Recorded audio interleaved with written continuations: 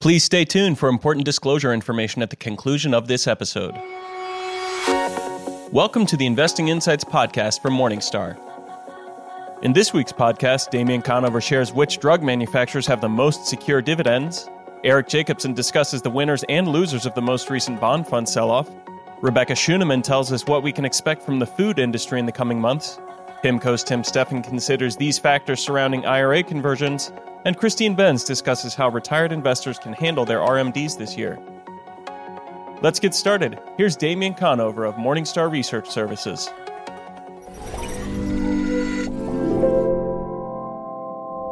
Today we're talking about dividends and the large cap pharmaceutical industry. And I think it's an important topic because we think the dividends look very secure. And the reason why we think they're secure, even in the backdrop of this coronavirus pandemic, is that drugs are something of a necessity. So even as we social distance and potentially go into a recessionary environment here, even if it's just for a short period, people are still going to want to buy their drugs because they need them to manage their diseases. Another really important reason why we think these dividends are secure is the dividend payouts for these companies generally is around 50%.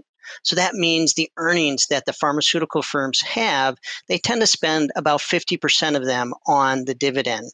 That gives these firms some room to navigate any sort of shortfalls in earnings due to any of the pandemic concerns that are going on right now. And in aggregate, when we think about the dividend yield for this group, it's close to 3%. So in a world where yield is hard to find, the large cap pharmaceutical stocks really do provide a nice sense of yield and support for that yield. Beyond the dividend yield, we do see the group as undervalued. And a couple of the names that we like are Pfizer and AbbVie. Both of these stocks have strong dividends and a lot of support for those dividends. What we think the market is missing is the very strong pipelines at both of these companies. These companies are focused in drugs for immunology disorders, which tend to have very strong pricing power that we think the market isn't fully appreciating. So in summary, when we look at the large cap pharmaceutical industry, we see strong dividend yields that are very secure. 6 days a week, we deliver the latest news for investors. Just say, Alexa, enable the Morningstar skill, or visit morningstar.com/Alexa. Now, Tom Lauricella of Morningstar Inc. interviews Eric Jacobson from Morningstar Research Services. For Morningstar, I'm Tom Lauricella, and I'm happy to be speaking to Eric Jacobson today about the bond market turmoil that we saw back in March and April, and how that affected which funds were the winners during this time of turbulence and which funds were the losers. Eric, welcome. Thanks, Tom. Good to be with you. So why don't we start by first just recapping the two stages of the bond market that we saw in March and then in April. It was really kind of a before and after kind of story. What was the dynamic? Yeah, it's really interesting because to a large degree, it's all been based on fear rather than actual data, right? So, pardon me, once things really kicked off around February 20th, you saw the equity markets tumble, and suddenly everyone in the bond market was scrambling. And what I mean by that is there was a need, because of the fear and to some degree because of what was going on in the equity market, investors were dumping everything to try and raise cash or using cash for this or that and pulling it out of portfolios. Whatever it was, cash was the king. And that even affected markets as usually liquid and unbelievably so as the treasury market. So it really rippled through the entire bond market. And so that fear that you were talking about, it also rippled through to the credit markets as investors became very worried about the economic impact. How did that play out for bond funds? Right. So it was really a double whammy. On the one hand, the initial wave of fear was liquidity driven. Everything just sort of froze up. Concurrent with that, all of a sudden we started having that credit fear. In other words, we started out with a liquidity crisis. It hadn't yet become a solvency question. But once it started to look like we could go for quite a while and companies could actually go belly up and so forth, then anything that had a real whiff of credit risk, and especially things like high yield and bank loans and so forth, they really took it on the chin. Okay. And then we had that very sharp reversal starting in late March. What happened there? So, as you know, we've never seen anything like it in terms of government response. It started with the Fed, and it just kept going. So, the Fed committed to pumping more than $2 trillion into the system. Initially, a lot of that was really targeted just to keep liquidity up. But they started rolling out additional programs. We had fiscal involvement. In other words, Congress and the Treasury got involved, actually spending money, not just pumping it into the system like the Fed does. And at some point, the message got through to the market that we're going to do everything we can to keep the system going. Now, that didn't assure everybody about the economy. And, areas of the credit markets were still under a lot of pressure and still are today to some degree. But it did as something that a lot of managers talk to us refer to as sort of putting an umbrella over the market. And managers want to get under that umbrella and own assets that the Fed in particular is going to support. So the Fed is actually going into the bond market and buying securities, right? So what's interesting about that is the answer is yes. And it is similar in some ways to the quantitative easing that we've had over the last several years, where they were buying mortgage-backed securities and treasuries and so forth. And they have, in fact, expanded that palette quite a bit. What's interesting about it is there are a lot of areas we haven't quite seen them doing a lot of buying yet, but all it really took was the initial declaration that they're going to buy to get investors sort of under that umbrella that I talked about earlier, where they're like, okay, we can buy this stuff now because we know the Fed's going to be there to support it. So what did that mean in terms of what worked and didn't work for bond fund strategies during these two periods? Right. So initially, nothing worked, right, in terms of the sell-off. Eventually, it made a big difference to have more rate-sensitive treasury bonds and so forth. You may recall we had a very sharp rally in intermediate and longer-term bonds as yields across the yield curve went down under 1%. And then things that fell out of bed, amazingly enough, in some ways, were things like securitized instruments that had AAA ratings, but about which the market might be concerned about liquidity. And in some cases, things that would have a ripple effect from credit problems underneath as well. As far as the rebound is concerned, most of that stuff snapped back that had gotten marked down very strongly. And what's important and interesting here is we are even talking about really high quality investment grade stuff, and certainly things with high ratings, corporate bonds and so forth. On the other end of it, things that didn't snap back as well generally had to do with energy. As you know, we had huge sell-off in oil prices and fears about energy companies going out of business right away and so forth.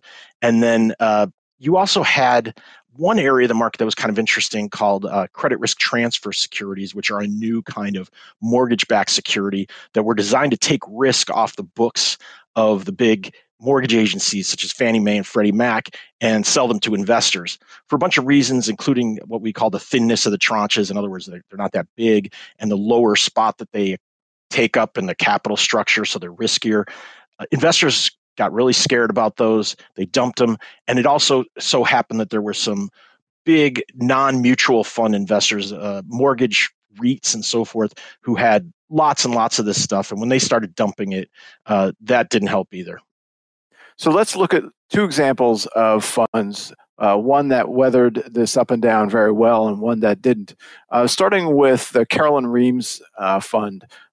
Folks might not know that name, but it's an interesting fund. Why don't you tell us a little bit about how their strategy managed to do so well during this period?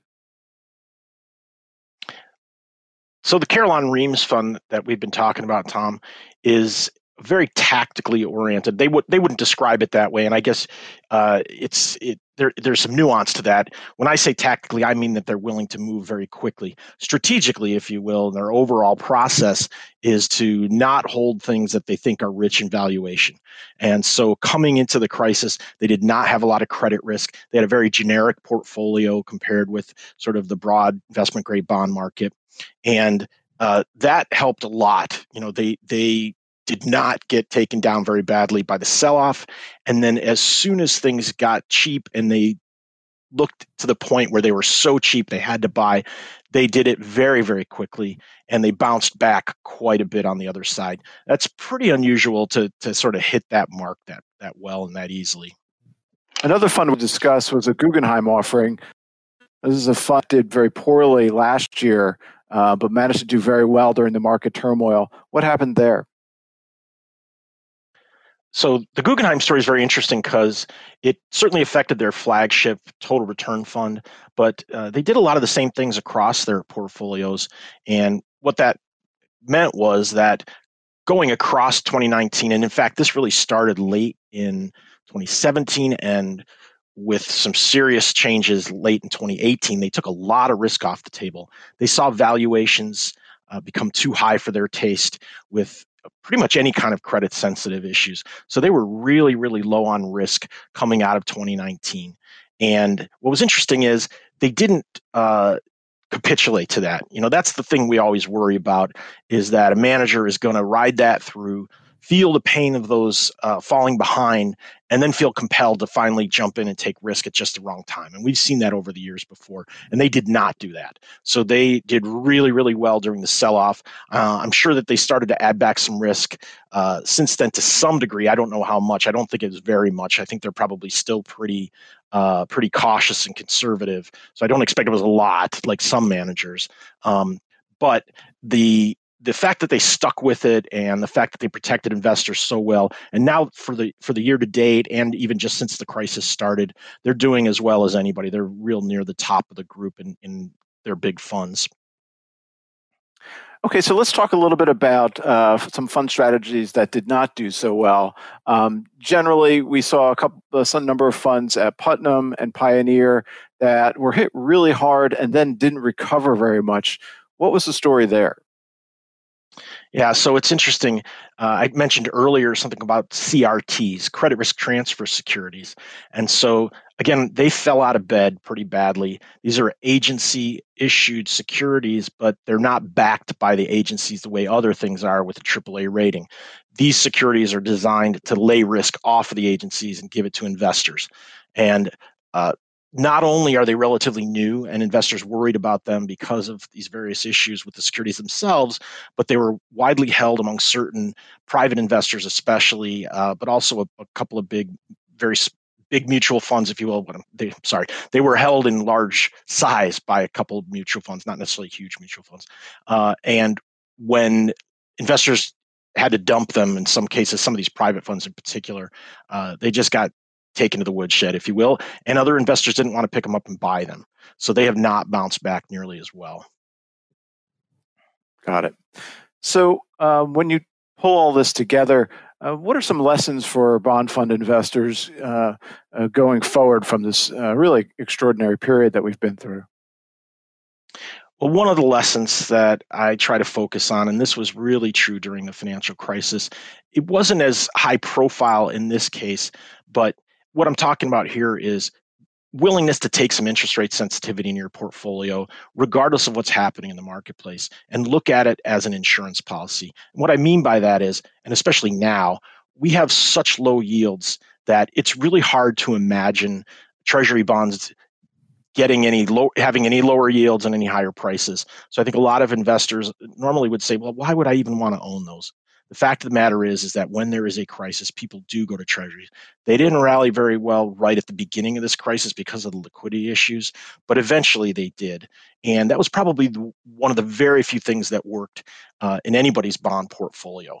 And so what I'm trying to say is you have to be willing to look at that element of your portfolio during good times when your stocks are rallying and everything else is doing well and say, hey, it's not doing anything here, but that's my insurance.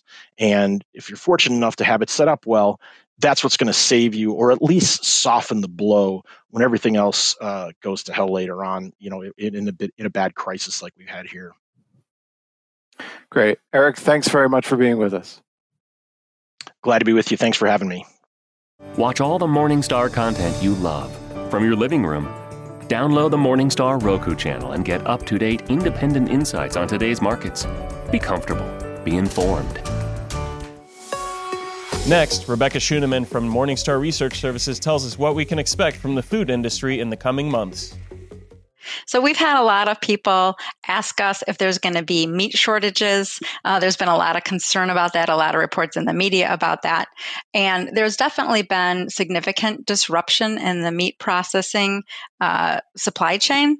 And the reason for this is that the process is very labor intensive. It's not very automated. So you have employees standing in close proximity to each other, and therefore there's been a lot of problems with contagion of the coronavirus. So, due to that, there's been a lot of disruption. Production of especially beef and pork is down from normal levels. And we do expect that this will cause inflation with meat. And we're already seeing that, in fact, especially with beef and pork. So we do expect that that's likely to continue. And we do expect that, as these manufacturers seek to increase production by simplifying cuts, that consumers will also have less variety to choose from. But I don't think that the disruption will be so severe that there will be empty meat cases. So you don't need to worry about that. We expect that this production disruption will be limited to meat.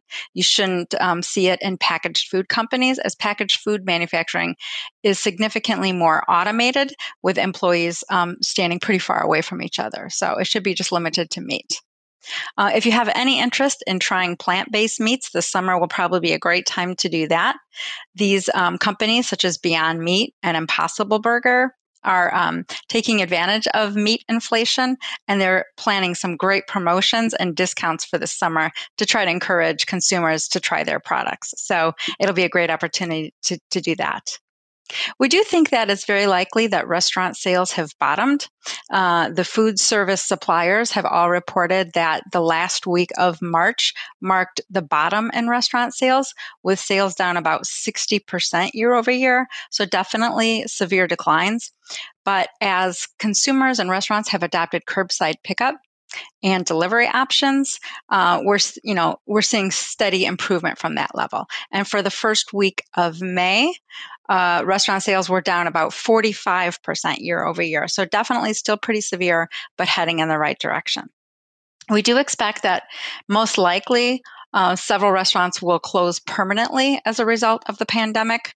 And these will probably be more concentrated into the local and independent restaurant chains.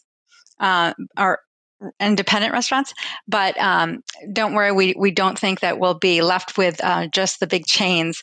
We do expect that once traffic patterns normalize, that new independent restaurants and concepts will open up, because consumers have exhibited a strong preference for local restaurant concepts. So we expect that those will come back with a vengeance, once everything normalizes. We do think that U.S. Foods, which is a food service distributor that supplies the restaurants, those shares are very attractive currently. They're trading at about a 50% discount to our fair value estimate, as there's been share weakness, as there's been a lot of concern about the pandemic and its impact on U.S. Foods business. But we think that U.S. Foods is a very strong company. They've got a great balance sheet and a lot of liquidity, and they'll weather the storm, and that they'll be, bounce right back as soon as traffic patterns normalize.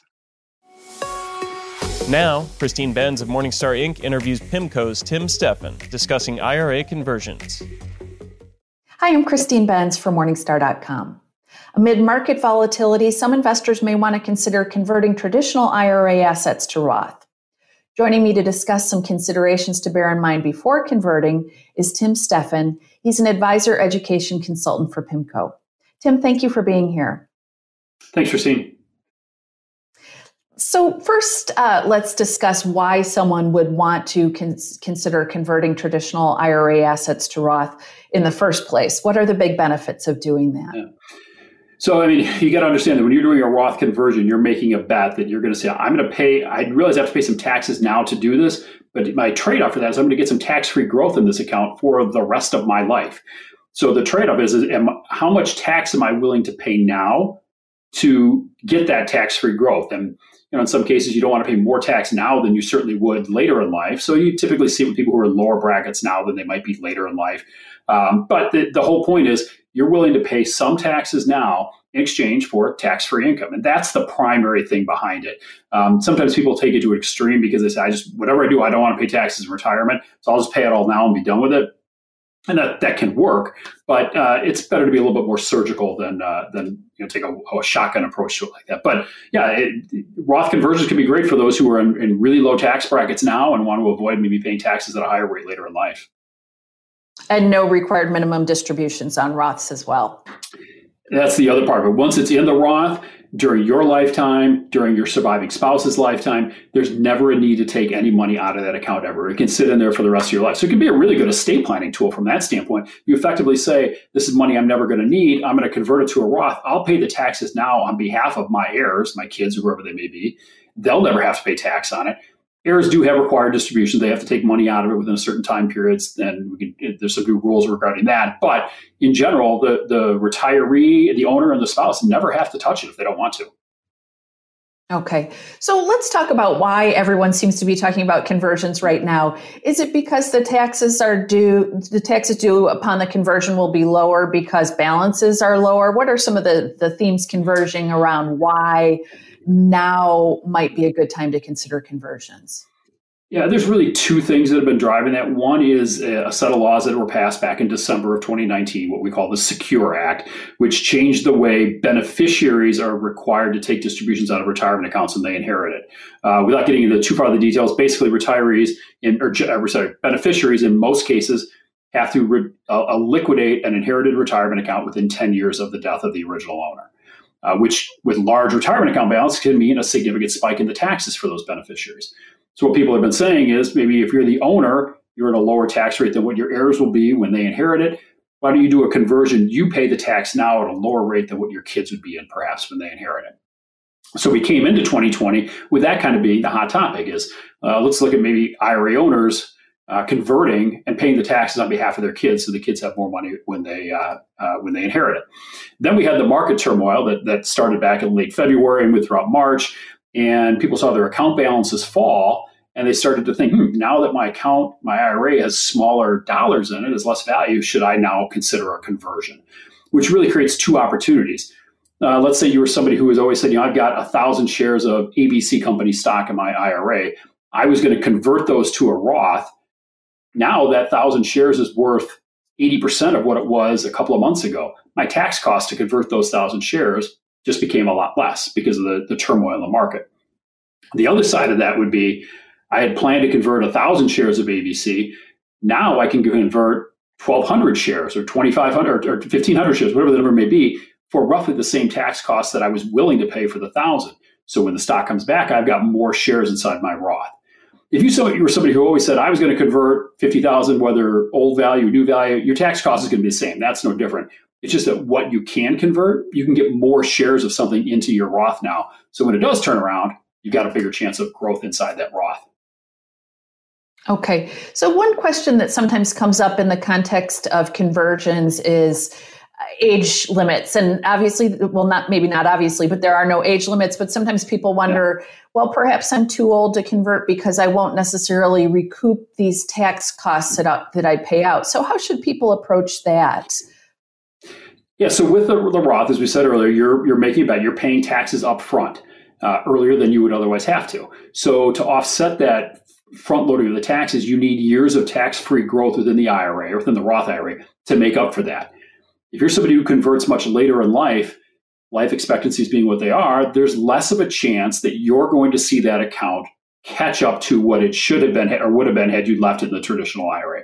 Somebody who converts maybe when they're 80 and has a shorter life expectancy may not be able to see that Roth grow enough to make up for the fact that they front loaded the taxes. Somebody who's younger, in their 50s or 60s or so, has a much greater chance of seeing that Roth exceed the value of what the account would have been. But again, you have to keep in mind that if you're doing the Roth, part of the reason you're probably doing it is because these are dollars you don't need. So your plan was really to leave it to your heirs anyways. So in that case, it may be more of an estate planning vehicle. You may not personally see the benefit of it in your account, but these were dollars you maybe were planning on spending anyway. Your heirs will benefit from it down the road, the way the numbers work out in most cases.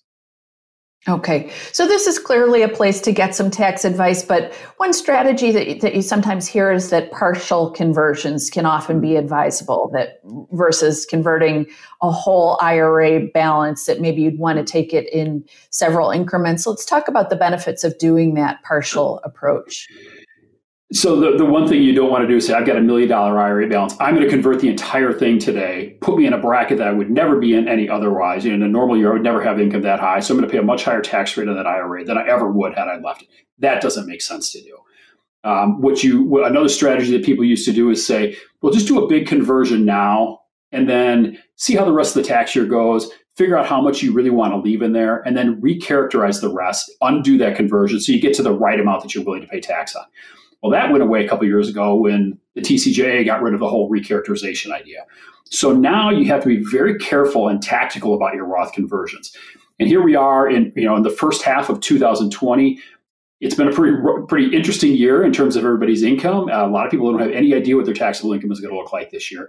So they're hesitant to commit to a Roth conversion now without knowing what else is going to be going on in their situation. But they also want to take advantage of the lower market values today.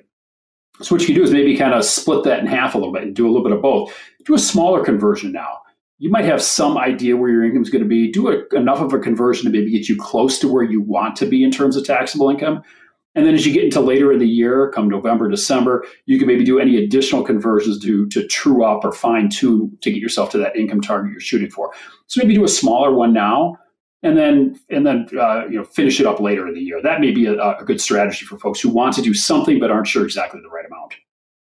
Okay.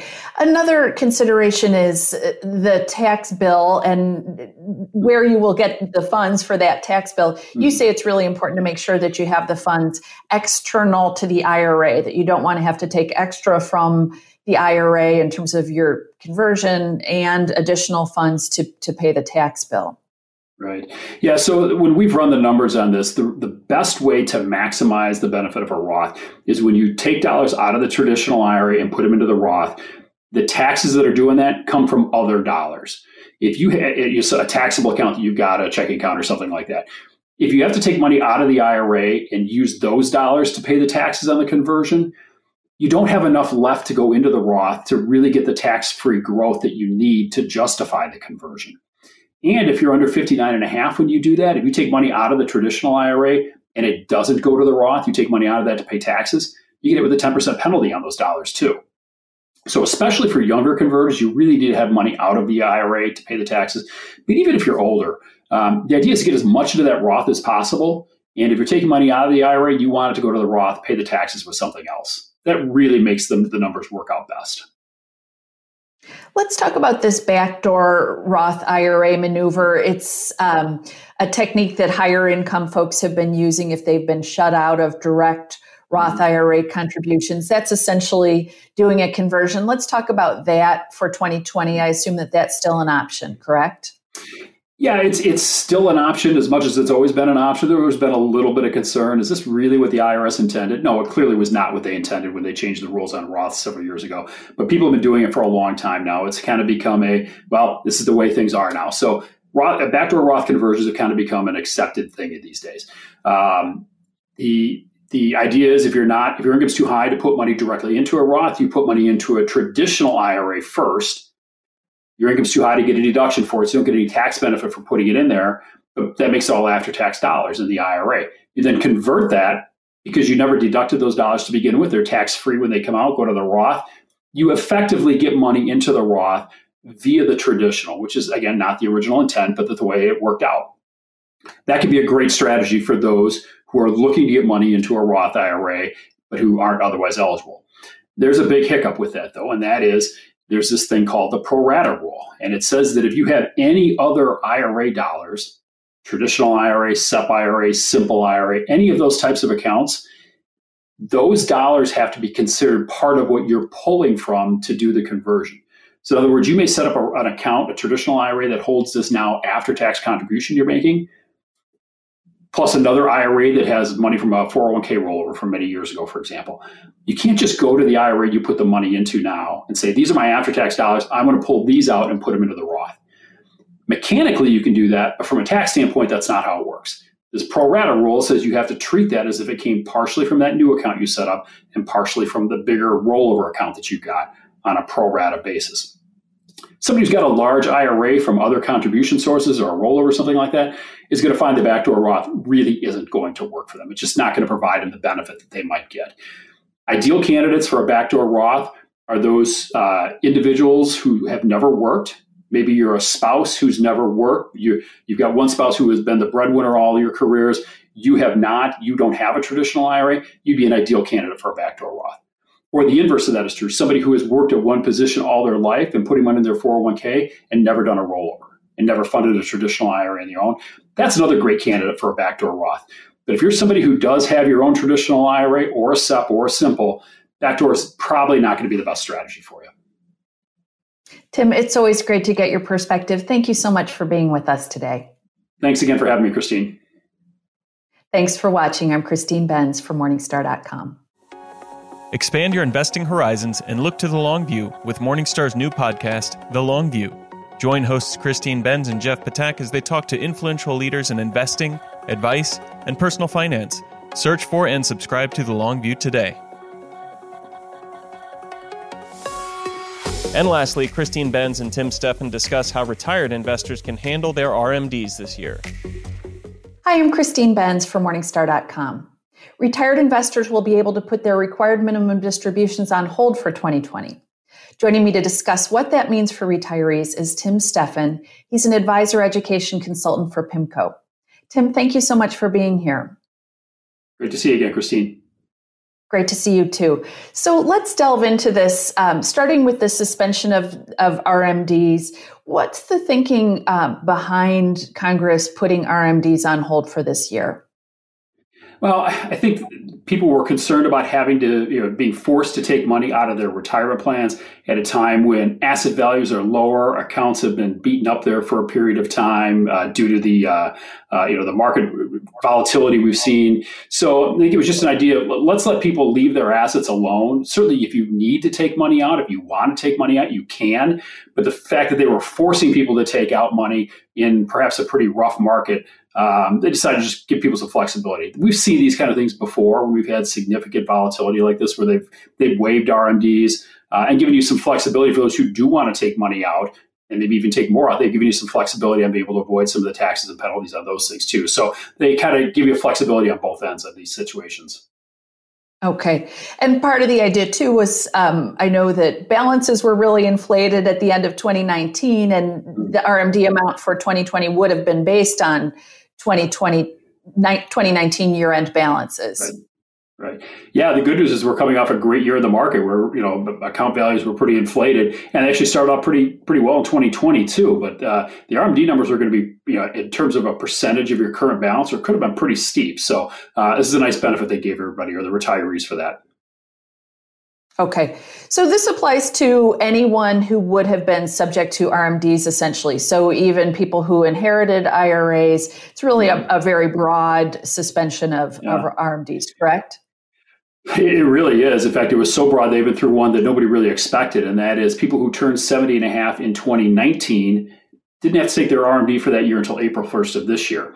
If those people deferred it, those RMDs were waived as well. So really, anybody who turned 70 and a half in 2019 might have been able to waive 2 RMDs, not just the one for this year.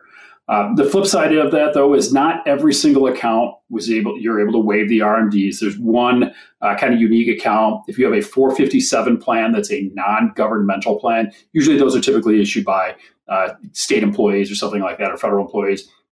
If you have a non-governmental 457 plan, you do still have to take an RMD for this year. If you've annuitized an annuity, you have to continue to take that. If you're on a 72T program, you have to continue to take those distributions, or you could end up blowing your 72T. But for the most part, the RMDs are going to be are waived for most individuals, most retirees. So it's a nice, including, as you said, the beneficiaries of inherited accounts as well.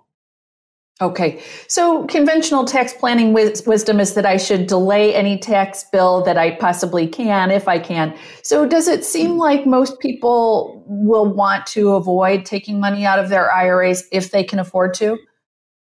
It sure feels like it. You hear from a lot of retirees that they don't like to take RMDs because they don't want to have to pay the tax liability. They'd rather push that off down the road. So anytime the government says you're required to do something, people are going to push back on it. So the flexibility they've given now to say, well, you're not required to. You certainly can if you want, and we'll even give you a little bit of breaks on some of those here if you chose to do that. But you're not required to. So yeah, I think there's going to be a fair amount of people who will take advantage of that. Now, the flip side of that, of course, is you've got people whose income situations are much different this year. If you had somebody who was older but continuing to work, maybe they're not able to work now, so they may need to take those distributions out of the IRAs anyways. They're not required, but they might be doing it anyways. Okay, so let's talk about people who already took their RMDs. There's been a lot of confusion about this. Some people do like to take their early RMDs so they don't forget. What are their options at this point?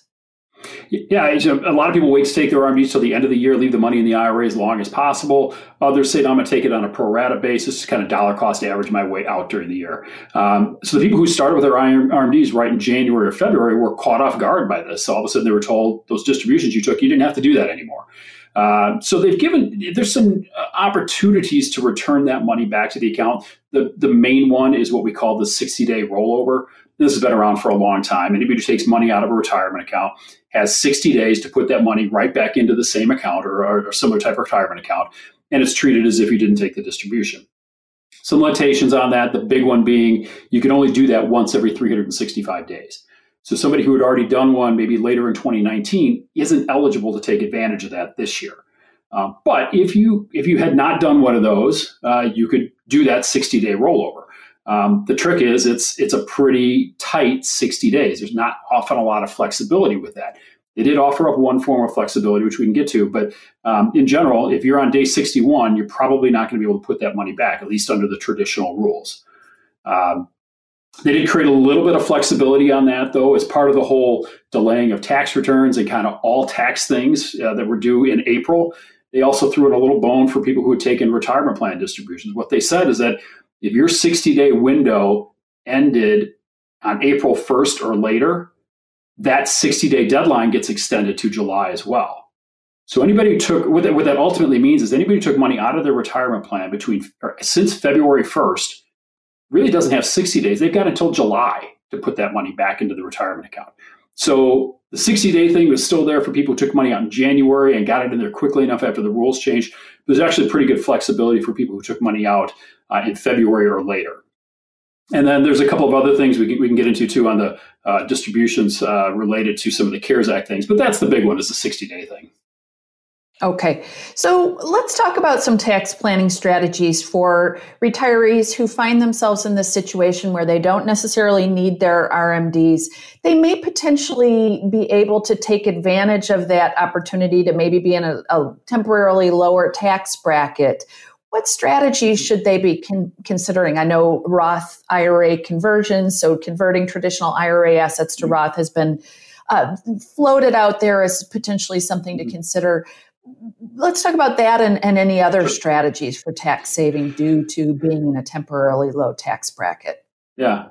So for a lot of retirees, the RMD may be their biggest source of taxable income. You take that off the table, now their taxable income drops dramatically. Now, they may still have to pull some of that money out. They just may not need the full RMD for this year. So they'll still have some taxable income. But they may find themselves still in a lower bracket than they otherwise would have been. They can take advantage of that now. The big one, as you said, is Roth conversions. The idea of taking money out of your traditional IRA, paying tax on it, but immediately moving into a Roth IRA where it can grow tax-free for the rest of your life.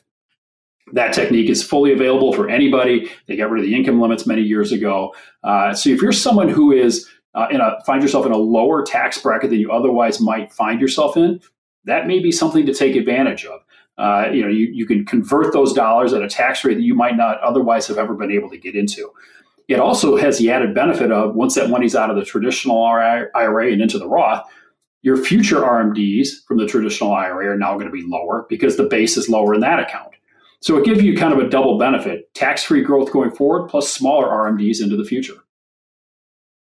Now, realizing taxable capital gains at a lower rate might be another idea. So apart from what's going on with your IRAs, maybe looking at your taxable accounts, if you have big gains in those accounts, maybe, and you wanted to reduce some of those positions, this might be a good year to do that too. You probably don't have a lot of gains that have generated during 2020, but you might have brought some gains into this year that are still out there that you may want to, as you're thinking about rebalancing or diversifying the portfolio a little bit. You remember there's a tiered structure on capital gains, just like ordinary income. You've got a 0% rate, then a 15 and a 20. If you find yourself that without the RMD, you can get yourself below that break point for the 0% capital gains. And for a married couple, that would be capital gain or income of about $80,000. If you're below that $80,000 threshold, you can recognize gains up to that amount and not have to pay tax on them. So let's say you've got $50,000 of other income. You could have $30,000 of gains you realize at a 0% rate. Or you might be somebody who's normally in the 20% or even the 23%, you have that 3.8% Medicare tax you have to deal with. Now you might find yourself outside of that or below those thresholds, realizing gains, while still not tax-free, you might still be at the 15% rate, still a lot lower than what it might have otherwise been. And for people who are reluctant to sell things because of the taxes, this may be that little extra push that they need to perhaps get their portfolios back in line after everything else that's happened these last couple of months. I want to talk about qualified charitable distributions. For a lot of investors, they kind of go hand in hand with required minimum distributions. Even though RMDs are on hold, you can still do the QCD. Let's talk about the advantage of doing that, Tim, in a year when you're not required to take any money out of your IRA at all. Sure. So just to recap, qualified charitable distributions, that's a direct distribution from your IRA to a charity. They've always been tied to RMDs because they happen to be at the same age that you could do it. You had to be 70 and a half, and you could use that towards your RMD. One of the big things that came out of the Secure Act from earlier or later last year is that when they bumped the RMD age up to 72, they kept QCDs at 70 and a half. So you've got this period of time, this couple calendar year window where you could take IRA distributions, give them right to charity, and not have to count them, or it wouldn't even be part of your RMD. It would just be a way to start diversifying out of your IRA or liquidating it down. And that can still make sense for folks. We see that a lot, especially these days, after the Tax Cuts and Jobs Act and the fact that very few taxpayers itemize anymore. Most people don't get a benefit for their charitable contributions. The numbers show that in 2018, like 10% of tax returns showed itemized deductions. It used to be more like 30%. So 2/3 of the people that used to get a benefit for their charitable gifts don't anymore. So QCDs are a way to get a tax benefit for those gifts. Now, it's not the same this year because you're not offsetting a required minimum distribution. You don't have that to take anymore, so you don't get the same exact tax benefit of a QCD that maybe you did in the past. But again, if you're going to give money to charity that you wouldn't otherwise be able to get a deduction for because you're below the standard, then using the QCD can be a way to do that, reduce some of those IRA dollars, to avoid a future tax liability when you have to take that money out. QCDs are very valuable still even today under these situations. So you mentioned that very few taxpayers are itemizing today. Let's talk about this special above the line deduction for charitable contributions. It's not big, but say a retiree wants to do a QCD, can they also take that above the line deduction on $300? Yeah, so one of the things that came out of the CARES Act is a brand new permanent above-the-line charitable deduction. It's not a big number. It's $300. So even for somebody in the top tax bracket, you're only going to save yourself about $100 of tax or so. So it's not material from that standpoint, but it is a $300 deduction that you didn't get a couple of months ago. And it's a permanent thing, unlike most of the things in these other relief acts that have been temporary. This $300 deduction is permanent. It's only for people who don't itemize. So if you were somebody who took the standard deduction, you weren't getting any benefit for your charitable gifts, now you can get $300 worth of deduction for that. A couple quick things. It does have to be cash. You can't give it to a donor advised fund or certain other types of organizations. And you can do that in addition to your QCD. So the $300 deduction you get would be a separate gift you'd write. It wouldn't come from your IRA. You would do it from your regular taxable account, your checking account, whatever you would do. But you could do that in addition to the qualified charitable distribution. So it's a way to a couple of different ways for people who don't itemize to maybe get a tax benefit for their charitable gifts. Okay, Tim, it's always great to get your insights. Thank you so much for being here. Thanks again, Christine. Thanks for watching. I'm Christine Benz for Morningstar.com. That does it for this week's Investing Insights podcast from Morningstar. We hope you have enjoyed our program and we welcome your feedback. Please send your comments and questions to podcast@morningstar.com. From everyone here at Morningstar, thanks for listening. This recording is for informational purposes only and should not be considered investment advice. Opinions expressed are as of the date of recording. Such opinions are subject to change.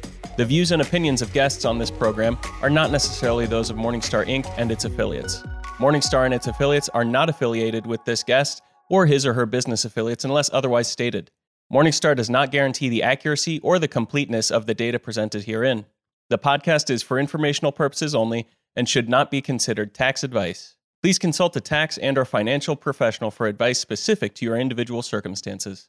Morningstar Research Services, LLC is a subsidiary of Morningstar Inc. and is registered with and governed by the U.S. Securities and Exchange Commission. Morningstar Research Services shall not be responsible for any trading decisions, damages, or other losses resulting from or related to the information, data analysis, or opinions or their use. Past performance is not a guarantee of future results.